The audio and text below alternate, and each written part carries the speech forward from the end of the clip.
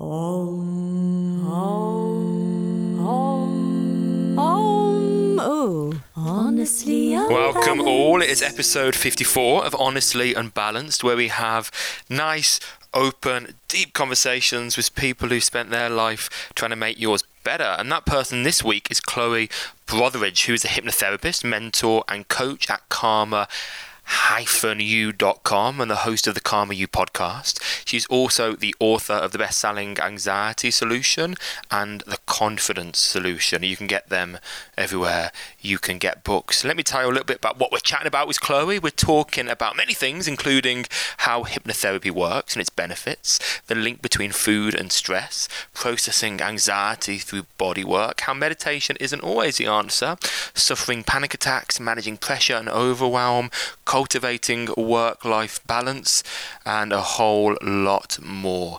Enjoy, guys, but before you do so, a few little treats for you. Let me tell you more. First treat is The Hustlers, all caps, that's THEHUSLERS, The Hustlers code. Give you 55% off everything at MyProtein. That includes all of their clothing, the MP clothing that I wear pretty much day to day. It includes all of their nutrition, their protein shakes, and literally everything they have on their website, and they have a hell of a lot on the website. I'm actually using their Clear Whey at the moment, which is an absolute game changer. It's a protein shake, but it tastes like juice and has a texture of juice. Nothing creamy, nothing heavy. I'm all over it. That's their Clear Whey. Anyway, yeah, code The Hustlers gives you a ridiculous 55% off at the moment at myprotein.com. Also, we've actually had to update the code for our Lifeform partnership. So the code now is just Hustler, all caps, HUSLER, Hustler, and that gives you 10% off Lifeform mats. And last, but definitely not least, I want to tell you a little bit about Hydrow. So Hydrow is far more than just a rowing machine. It's kind of got a massive screen on it, and it's just the most incredible workout. It targets the whole body in a single session, and they have live on-water videos with kind of world-class instructors and also pre-recorded videos as well. And these lessons that you watch on the massive screen, sessions, are in the most incredible, beautiful locations. And if you want a discount on Hydrow, the code ADAM, all caps 150, ADAM 150, gets you $150 off on the Hydrow website. So give it a spin if you want to add rowing at home to your life, and I recommend you do so if you have the space. Right, so you've had a potential life-changing investment recently. I saw you've bought an alarm clock. And it's changed things. We've done the same, actually. We've started to evict phones from bedroom. Tell us about your alarm clock. It's one of these daylight ones that lights up very slowly in the morning. And I'm a self-confessed phone addict, and I need to be strict with myself and have boundaries in place, because otherwise I will, in a moment of absent-mindedness, pick up my phone so many times during the day, go onto Instagram before I've even realized what's happening first thing in the morning. And so I had to just have some strict rules in place basically to stop myself. So the alarm clock is part of that, putting the phone in a different room, actually using an alarm clock to wake up in the morning, along with other things that I've had to do to rein in my rampant addiction to my phone. What do you wear on your wrist? Do you have a smartwatch, or do you have a normal watch, or nothing? Currently nothing. I was using a Fitbit, but my mum has adopted that now. She wanted it more than me, so I've given that to her. But yeah, I'm in France at the moment, very rural. There's literally no shops. You have to drive like 20 minutes to get to a shop. Oh, dreamy. And so I'm practicing living a slower life at the moment. You inspired me with that post, because you said about one of your tics was perhaps try leaving your phone at home the whole day, and that terrified me at first. But then Adam said, should we go to the beach on Sunday? And I thought, yes, and I'm going to leave my phone at home all day, because sometimes you just feel like you need to unplug, and I don't think we probably even realise the effects that it has on us by just constantly being on our phones all of the time. So do you feel that it's made a big difference to you implementing those boundaries around your phone? Yeah, I mean, I'm having a lot more time to do other things. I think we don't realise, I didn't realise how much I mean, it's scary. You can check on your phone how long you spend on your phone, on the screen time thing of an iPhone, and it does actually tell you, 4 hours of screen time or something horrific, and that's a bit of a wake-up call. But yeah, I'm definitely, I mean, I banned myself from news websites on my phone, Instagram, I deleted the Instagram app, and I'm hardly on my phone now, apart from when I need to do my Instagramming, and I do it in a more intentional way rather than just like picking it up and scrolling or going on people's stories. And that intentionality is, I guess, so important, isn't it? There's a guy called Cal Newport who's written a book called Digital Minimalism. And, you know, what he advises to some degree is actually completely detoxing, like taking everything off to some degree, and then gradually introducing things again intentionally. They're not saying, you know, don't use social media, but take it off for a little while, unless you need it for work, but take it off for a little while and then work out, okay, well, I'm going to use it again for this reason, and this is when I'm going to use it, and these are the rules around me using it. And yeah, I like that idea of being intentional with our use. And everything that you do is around anxiety, isn't it? So do you think that being on your phone plays a massive part in inducing anxiety, as it were?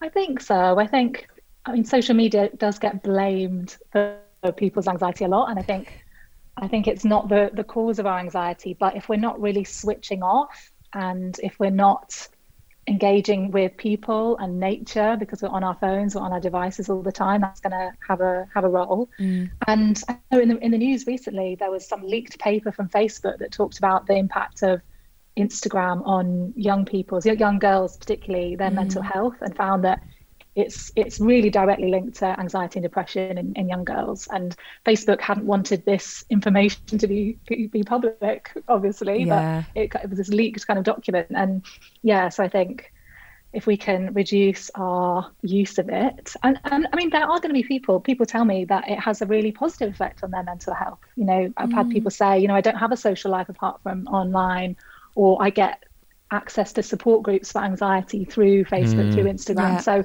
it's not a completely terrible thing, but I think we need to get honest with ourselves about whether it is helping us or is it enriching our lives. And yeah, for me, it wasn't really. So I'm trying to, really cut back. I think of course we get like little endorphin hits, you know, someone commenting on our post, or, you know, even commenting on someone else's.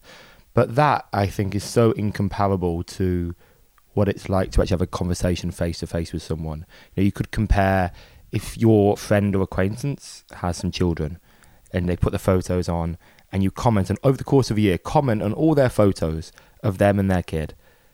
I think personally there'll be far more connection if you actually just didn't comment on any photos and visited that child once in the course of a year. There'd be far more satisfaction. And I think it can't compare. And I think maybe we fool ourselves thinking actually we're connected via social media, and maybe connection is not what we're looking for. We want something more than connection. I don't know. It's so easy though, isn't it, to pick up your phone and to get that little hit. It's like creates a feedback loop of dopamine. We get that little reward, don't we? So it becomes this really addictive thing.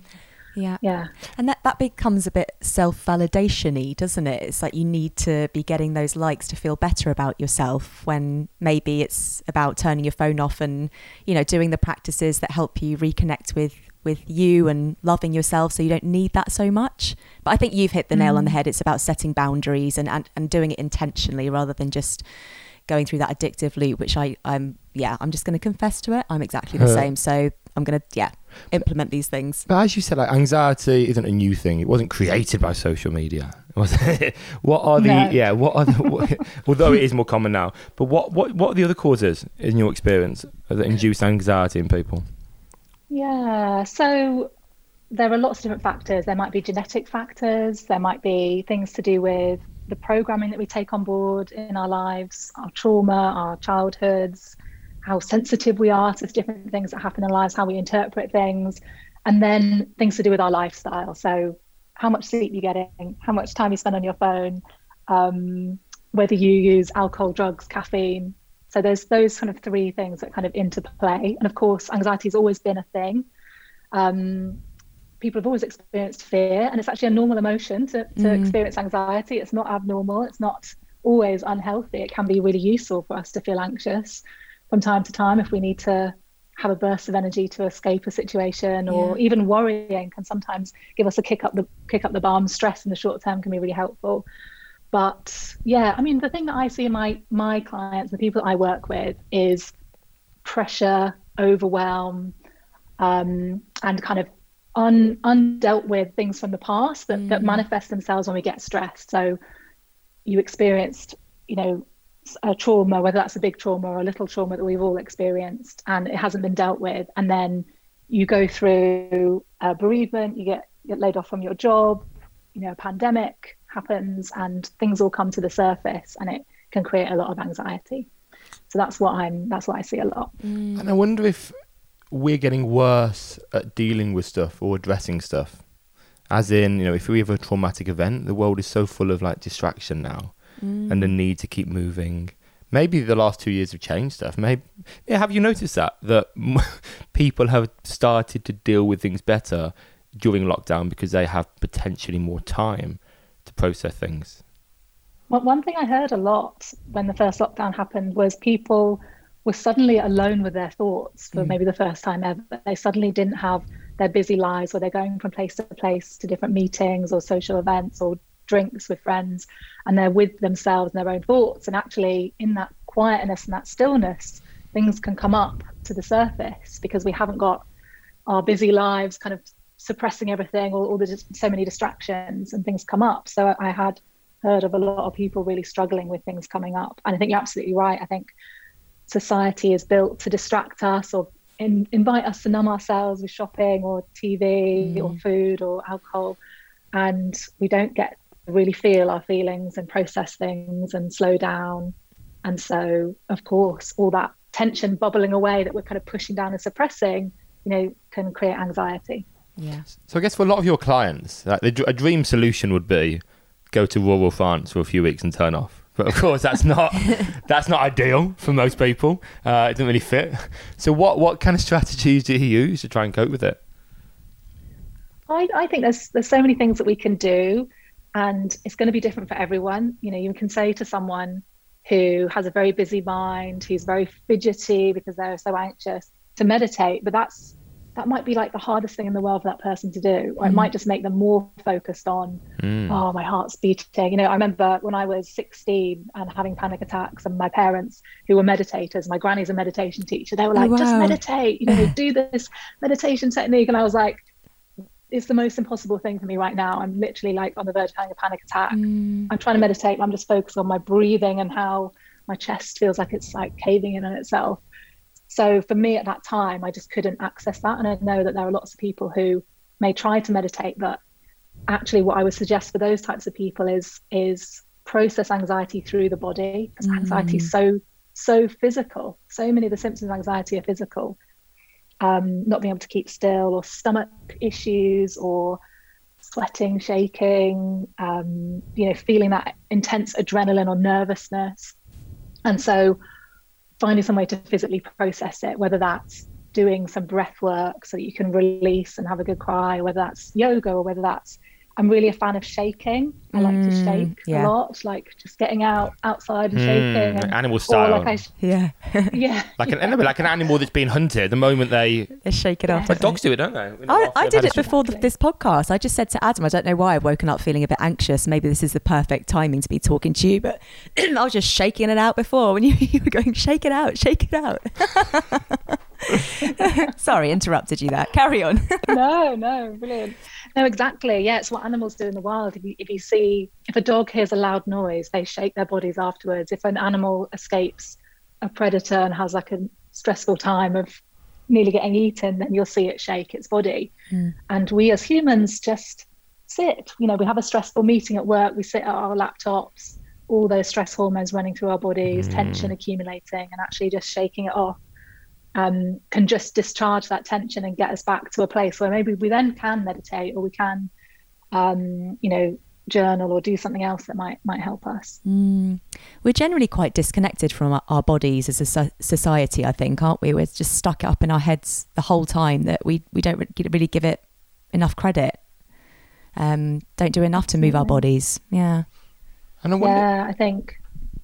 wonder if there's a difference between because a lot of people do fitness, of course, like some kind of fitness class, etc., which is wonderful, and I think everyone should do that. But often, people that live a very hard, driven life where there is objective success, then go to classes that are very hard and driven where there is objective success and PBs and sometimes competition. And I wonder if that, I think it's going to be good anyway, but I wonder if there is more need to just move for the sake of moving. And I guess yoga can offer that, dance can offer that, moving without any particular goal. I wonder if there was a difference there. I've heard from quite a few trainers and doctors actually that like going to a spin class when you're anxious can actually make you feel worse because it's actually quite stressful. It is stressful. I hate them. I find spin class is stressful. It's not my favourite at all. So something else, finding a different way to move your body that's getting you connected, that's getting you out of your head. Because so many of us are we're like, especially those of us with anxiety, we're just in the head, thinkers, overthinkers, worrying in our heads, disconnected from our bodies. We don't know how we feel. We don't know how to process emotions or how to feel things, and we just overthink everything. And actually, overthinking is another way that we avoid having to feel. It's like, I find myself doing this, like, I need to figure out this feeling. If I can just think my way out of this bad mood, and it just turns into, it doesn't actually solve it. Actually, if I just tune into my body and feel, I'm feeling low today. How can I just focus on this feeling? It actually starts to discharge that feeling a lot quicker than me trying to figure it out with my brain. This is the stuff we need to be taught in school, really, from a young age, isn't it? Because we don't get any lessons in emotional intelligence or how to process feelings in the body. And I think the world would be a much happier place if we had those lessons in school rather than maths. Bit of both. No, get rid of maths. Hate it. Should we hear a little bit about your story and your journey and how you've come to do what you do now? Because I'm guessing this is all the kind of stuff that you faced in early years. So we'd love to hear a little bit about your journey. Yeah, absolutely. Thank you. So I grew up in a family that was into meditation, they're into healthy living. As I said before, my granny was a meditation teacher. I actually went to a school where we did like asanas at school. I went to a really hippie school. Oh, that's so cool. And none of that prevented me from, at the age of 15, starting to have panic attacks. I was someone that was always trying to be a good girl. I was always trying to be well behaved. I wanted to be, good at school. I wanted to please my parents, and I would worry about things all the time. And I think I did just suppress a lot of feelings. I think things were a bit stressful at home with my mum's mental health. And I think I just suppressed all these feelings. And I sometimes think that's what a panic attack is. And we've kept a lid on things for so long that something just has to give one day. And I started having panic attacks when I was 15 and basically thought I was going to die. And I know this is a very common thing for people who have panic attacks. It's very common for people to go into A&E to think they're having a heart attack. And I thought I was dying at 15 of a heart attack.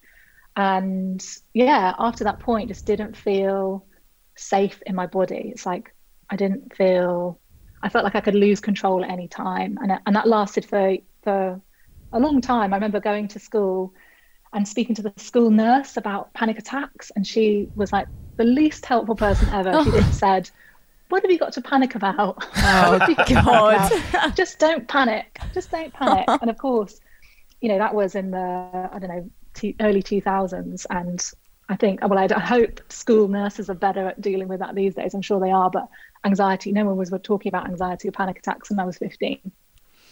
And then it took me ages to get some help. I think I just thought, and I know, again, this is something that a lot of people will experience. I just thought, I'm the only one that really has ever felt like this. This isn't a thing that, a quarter of the population experience. I'm the only one. No one's going to understand.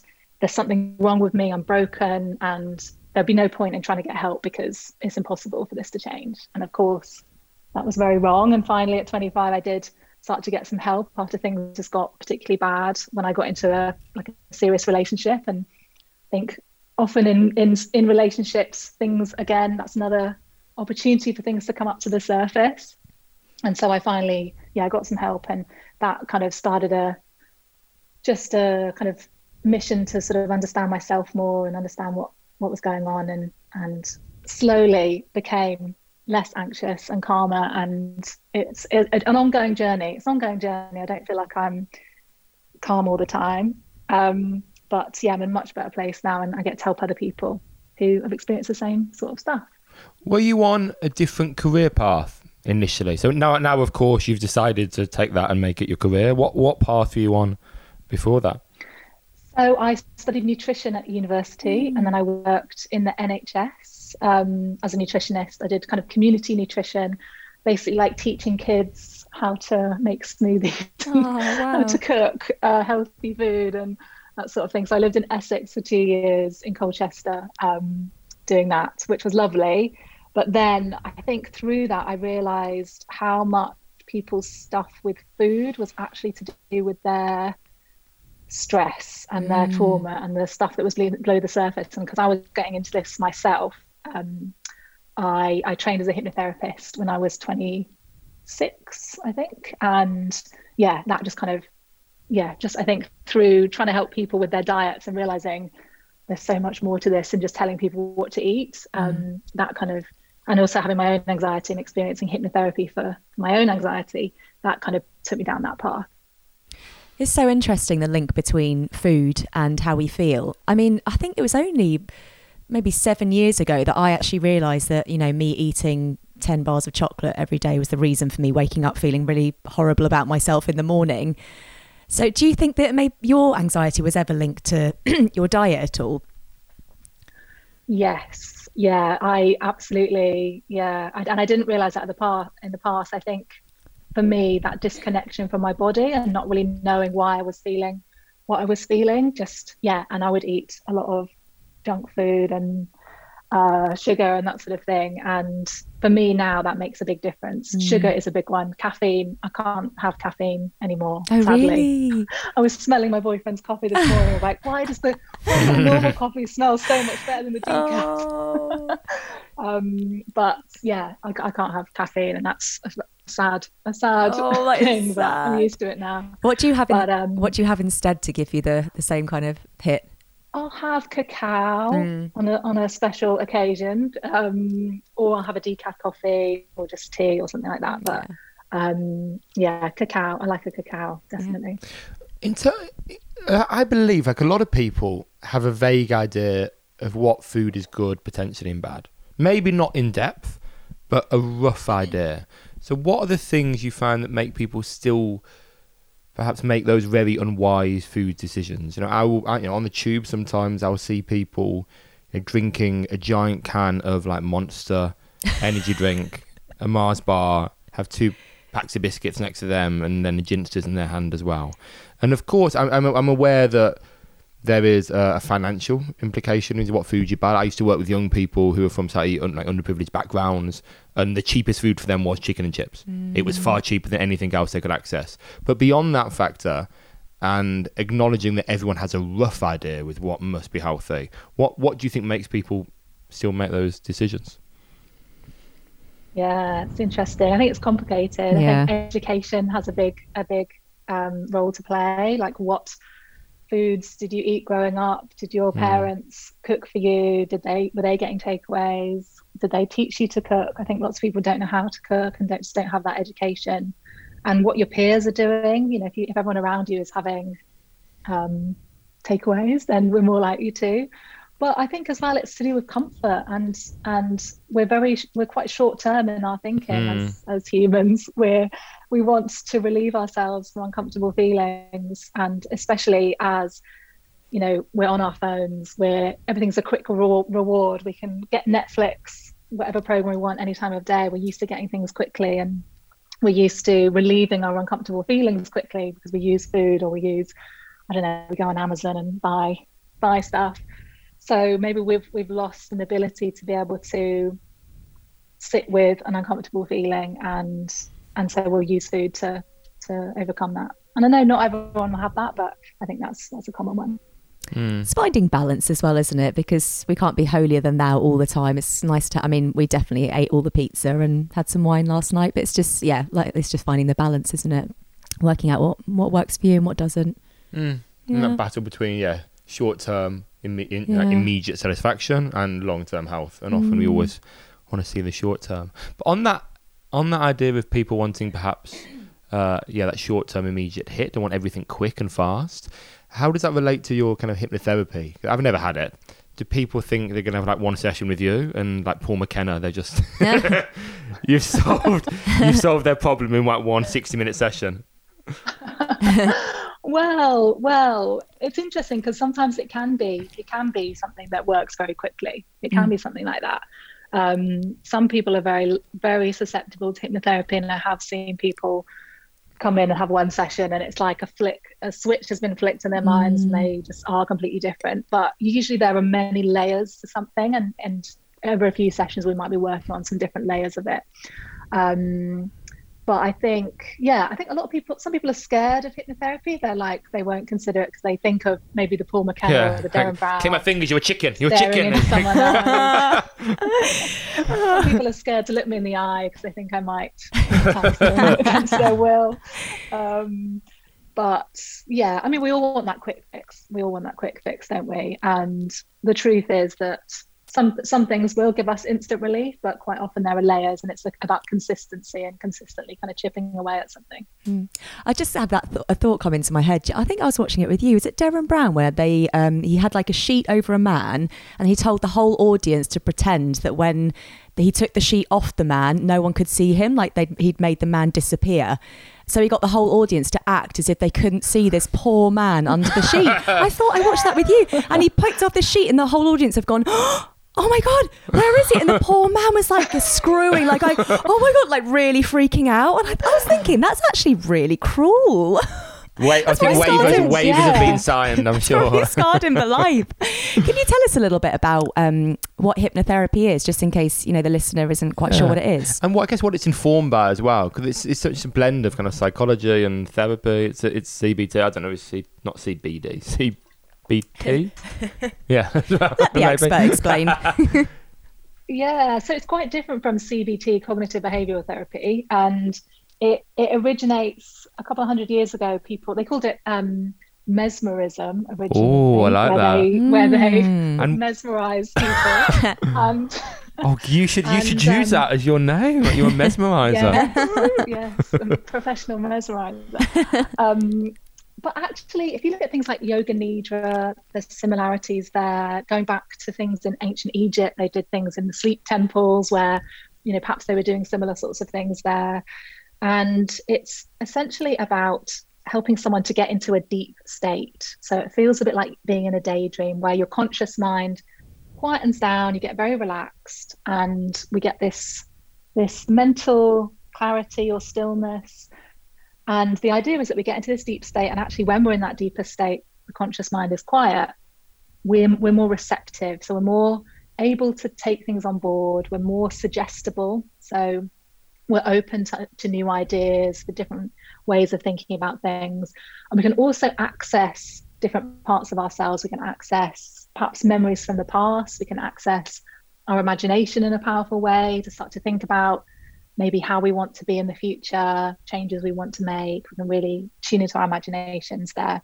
So it's actually a very natural state of mind. So if you've ever zoned out in front of the TV, it's a very similar state of mind to hypnosis. Before you wake up in the morning when you're kind of half asleep, half awake, it's the same similar state of mind, but we're using it in a therapeutic way. So a lot of hypnotherapy will use NLP, neuro-linguistic programming, which actually all NLP is they looked at all the best therapists throughout history, and they took the models and the different techniques from all the best therapists, people like Virginia Satir and Fritz Perls, and they basically use that within NLP, and it gets used within the hypnotherapy. So you're in this deep and suggestible receptive state, and we use different tools from these different therapists to help you to make changes.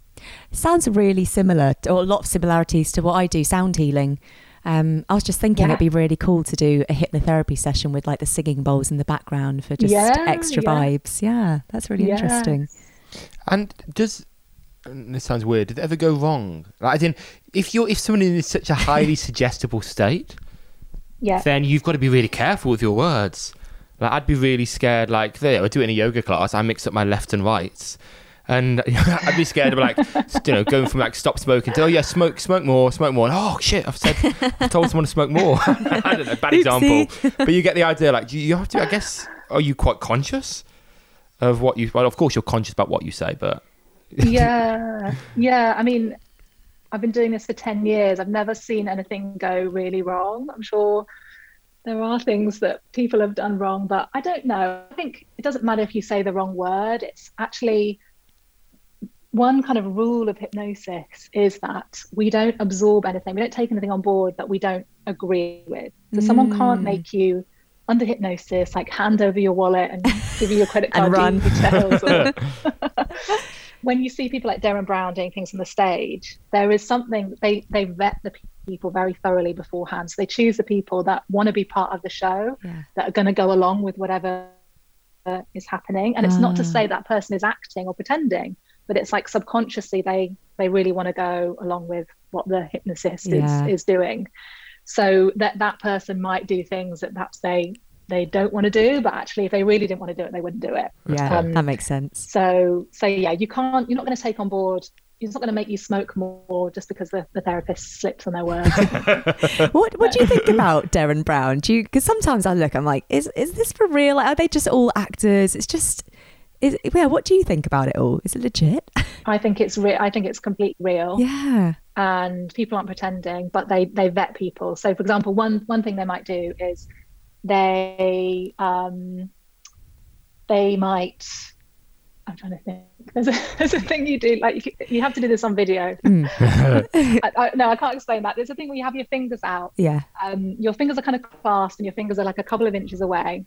And then you do this thing where you imagine you've got a piece of string and you're putting it around the fingers. You're putting it around the fingers and the fingers are moving together. And if the person puts their fingers together, that shows that they are suggestible. Oh, really? Because you've had this imaginary string put around your fingers and it's kind of pushed them together. Now, most of us will actually do that. Most of us will put our fingers together. It's kind of the power of your imagination. Or you imagine picking up a lemon and like smelling the lemon and then like cutting into the lemon and then like biting into the lemon.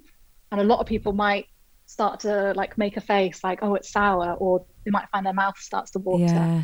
And that's the power of your imagination. That's part of what we're using in hypnotherapy. And so Derren Brown might use something like that to kind of find the people that are most suggestible, to get them on the stage, to get them doing all the weird things that he does. But it's much like some of those churches in America, where they cast their hand over them and the people collapse. It kind of goes along with what you're saying. These people want to be cured or healed temporarily. Yeah. And I think Derren Brown in his book, whatever it was called, is it called Happiness? Yeah, or something? Happy. That's like the first chapter of him going and exposing some of these churches and doing what they do. But let's talk about your books. You have 3 now.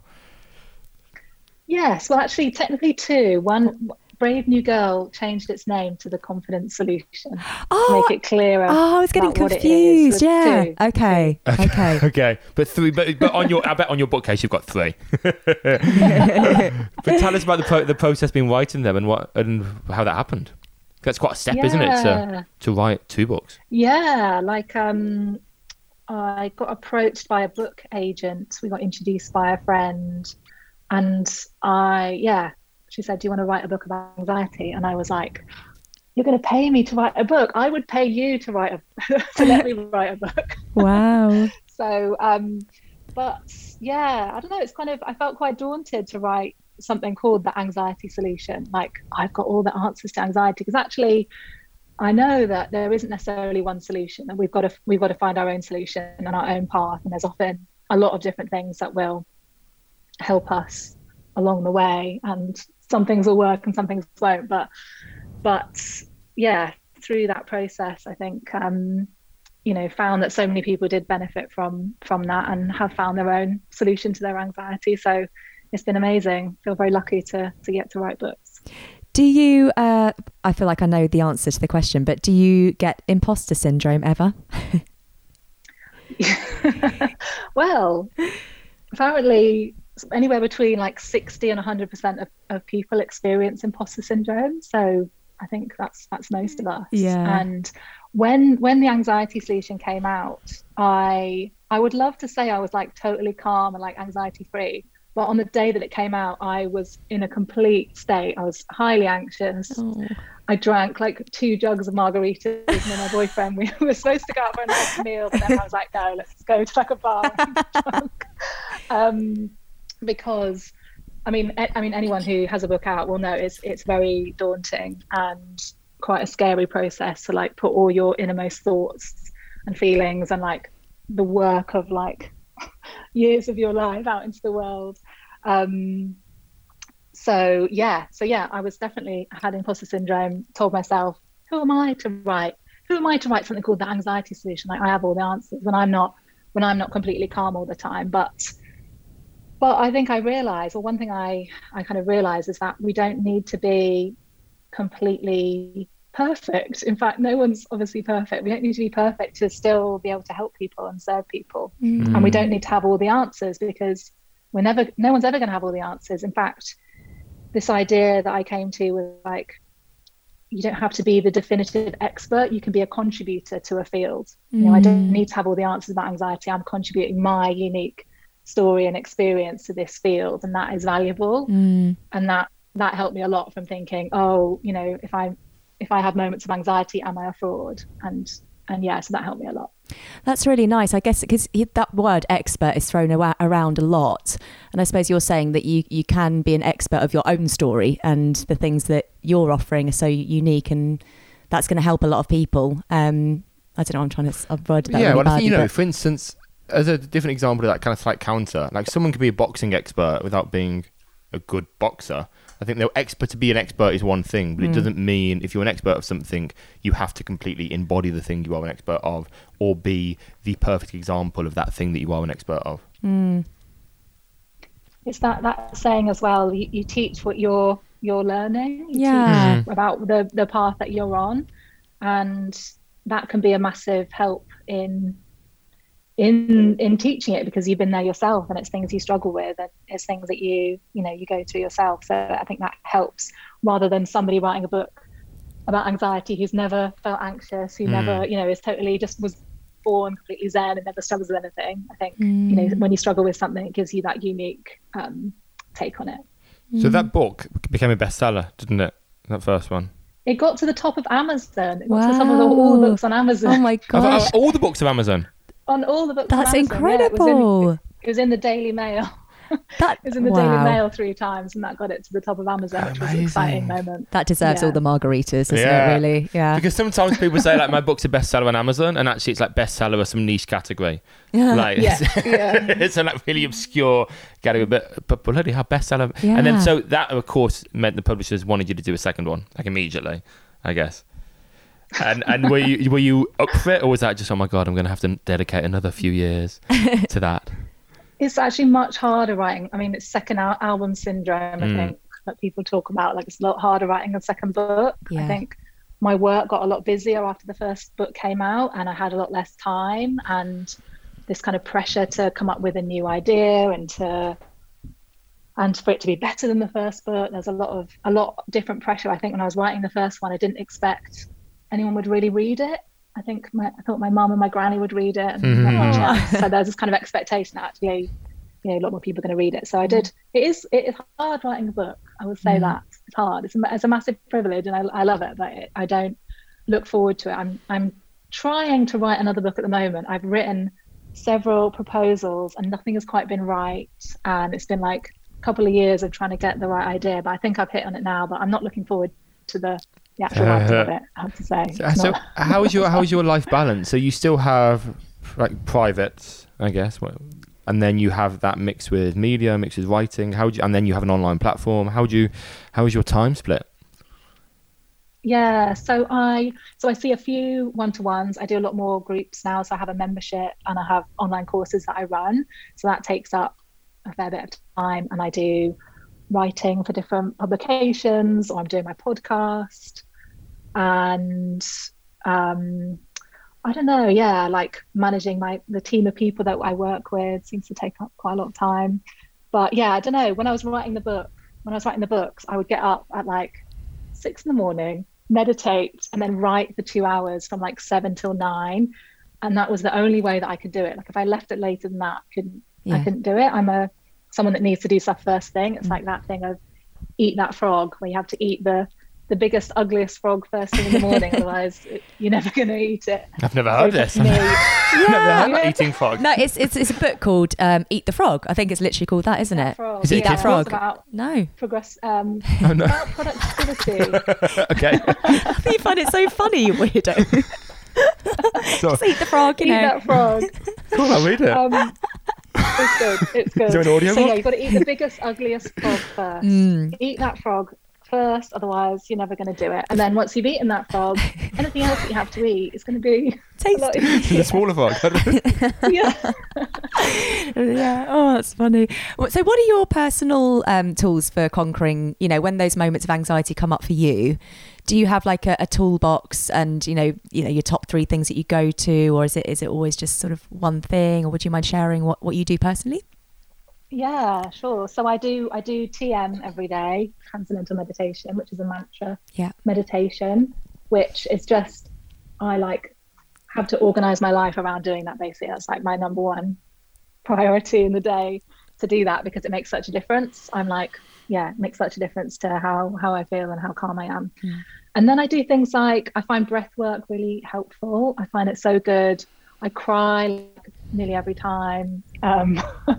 Or I find myself in hysterical laughing. I find it just triggers that release that just, if there's stuff that's inside that wants to come out, it really helps. And I went for a run this morning, listened to your podcast. I like to do that. Nothing too strenuous. I don't like to push it with the running. I'm just doing it for the mental health benefits of getting out and moving and getting the adrenaline out of my system. Those are the main things. I've had about 1 million different therapists over the years, 5 different relationship counselors with my partner. So there's always been, if I need help, I'll go and find a coach or a therapist. And I've seen so many over the years, and I'm sure I will continue to, if things ever get tricky again.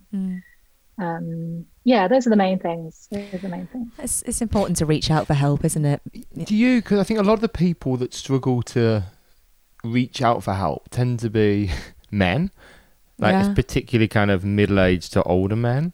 So I just wondered, do you find that what you offer in some way seems to be mentally more accessible to guys than seeing a therapist? Maybe, I don't know.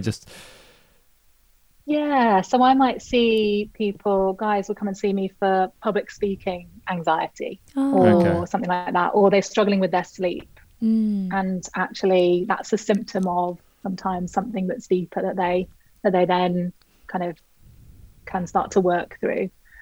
But I suppose there are certain things, maybe for a man, like sleeping or wanting to be more successful at their work, where they might seek a coach, and then actually through that process start to open up and get connected to their feelings more, or open up about talking about things. In terms of your direction, so you trained in what you do, and suddenly now you are a writer, you make appearances, you write articles, etc. as well.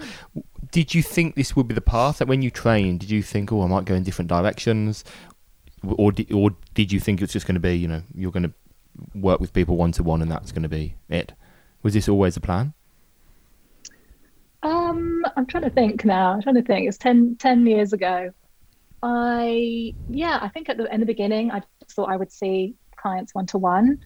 When I was doing the nutrition stuff, I did want to do things like workshops and events and that sort of thing. And I did a little bit of that within my job. I wanted to work for myself. So I think in my mind, I wanted to do workshops. Social anxiety and a massive fear of public speaking was holding me back a lot at that time. So it took me a while to be able to do that.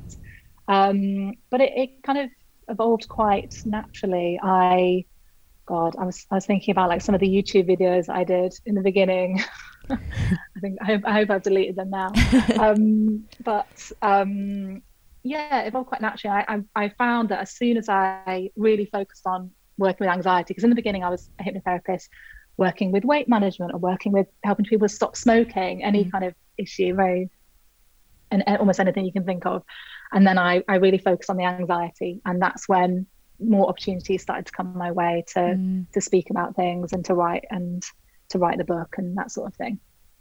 And have you had any, not criticism, but when you wrote that book, which was, quite a clear title, did you have people saying, "Oh, you can't write that book," or you can't say like, as you said, your concerns? Did that manifest in what people actually said? And I guess how did you deal with that? Yeah. So the criticisms that I got for it were that it's written for women, and that some men felt kind of not included in that. But there was quite a clear reason for writing it for young women. Like at the time, there's so many books about anxiety now, but at the time there weren't any books about anxiety that were written specifically for young women that addressed a lot of the things that young women were experiencing, like things around social media and the pressure to look a certain way. A lot of the anxiety books are written like in the 80s and 90s by like older people. So I really, and a lot of like my clients one-to-one were young women, and obviously my own experience, I really wanted to write something very specific to that. So I did get some criticism, even though lots of men have read it and have said it's been really helpful. There's been criticism about that. Would I do it differently in the future? I don't know. I think there's a benefit from writing to a very specific type of person, because you can really speak their language, and it can seem as though, like I get a lot of people say, like, you're reading my mind, like your story is my story, that sort of thing. And you don't get that if you write a book for everyone. So that's one criticism that I got. And that's the thing, but I don't feel too offended by that. You really don't need to be everything to everyone. No, you can't be. In a world where there was an infinite amount of books, infinite amount of information on social media. This is the world where you can really be a niche. If you were the only hypnotherapist in the country, then definitely you probably should be a little bit more for everyone, but you're not. So I think people should be empowered to find their niche, stick with it, and do their thing. People just love a moan, don't they? It's always going to be complainers. Then it's funny. So carry on. Sorry. I was going to say, it's funny. There's always, like, any author will tell you this, there's always a certain number of Amazon reviews that you get, which are, this delivery came late and the book was scuffed, or like, I bought this for my boyfriend, and like, I don't know, just stuff to do with like the delivery or like how the packaging came. It's like, I thought Amazon changed that. Why have you written that? I feel they've changed it, because I remember that I tried to write a review once saying I got the wrong product. Like, it's not the same, and they're like, no, you can't. They're basically, you can't write this review. It's not a review. It's a distribution issue. It's not a review of the product. Yeah, so I was one of those people. You're the one. It's you. Adam's the one that's been moaning. But Amazon wouldn't let me do it. Should we do some quick fires? Yeah, let's do some little quick fire questions. Go on, you go first, Adam. So is there any, not a mantra, but is there any quote or poem or any phrase that gets you back on track when things go a little bit awry? I really like, there's a line from a poem by Mary Oliver called, the poem's called Wild Geese, and it's, let the soft animal of your body love what it loves. And I just come back to that a lot about kind of connecting with the body and connecting to our kind of the fact that we're part of nature, and can we kind of accept ourselves in that way. So I love that. It's really stunning. Lovely. She's wonderful, isn't she? She's a treasure. Is she still alive? She died, I think, about 1.5 years ago. Oh. Yeah. So, okay, for anyone that's suffering with that's having panic attacks at the moment, what would your advice be, as a first step? So I would say you're not going to die from a panic attack. A panic attack can't hurt you. It feels really scary, but it's going to pass. And there's some advice from a psychologist called Claire Weeks. He said, float, don't fight. Don't fight the feelings of anxiety and panic. Float with them. Imagine you're floating in the sea and you're just letting your body go floppy, and you're just allowing the salt water to support you, and the panicky feeling will subside. But if you fight against it, you strengthen it. So float, don't fight. Good advice. You've got a pretty busy life, but what would you like to do more of? I guess on a personal level, what would you like to spend more time doing? I would like to spend more time reading books, because I read a lot of books for work, and a lot of books that I'm reading for for my podcast, and I would like to read a novel. I haven't read a novel in ages. I might read a book today, actually. It's very hot and sunny today, so I might sit outside and read a book. What would be your fiction go-to? Probably like some kind of, I don't know, I might choose like a best-selling, I don't know, whatever the book that everyone's reading, like new Sally Rooney or something. Probably. Oh, yeah. But actually, someone more informed than me and more clever than me had a wonderful quote about this idea that that's how we really learn about empathy and other people's emotions, is through reading fiction. Because of course, in our daily life, typically, you're only around so many people, and only so many people are really opening up their feelings to you. But you really learn a lot through fiction. That's Neil Gaiman, I think, wasn't it? Yeah, maybe Neil Gaiman wrote it. Oh. And Chloe, We'll become a therapist. We'll become a therapist. Where can people find you? Where do you want to direct people to?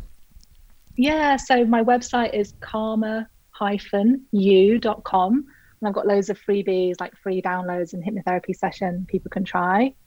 My podcast is the Karma U podcast, and I'm on Instagram at Chloe Brotheridge. Amazing. Are there any particular episodes you would like to direct people to that were particularly awesome lately? A really popular one I did recently was one about high functioning anxiety.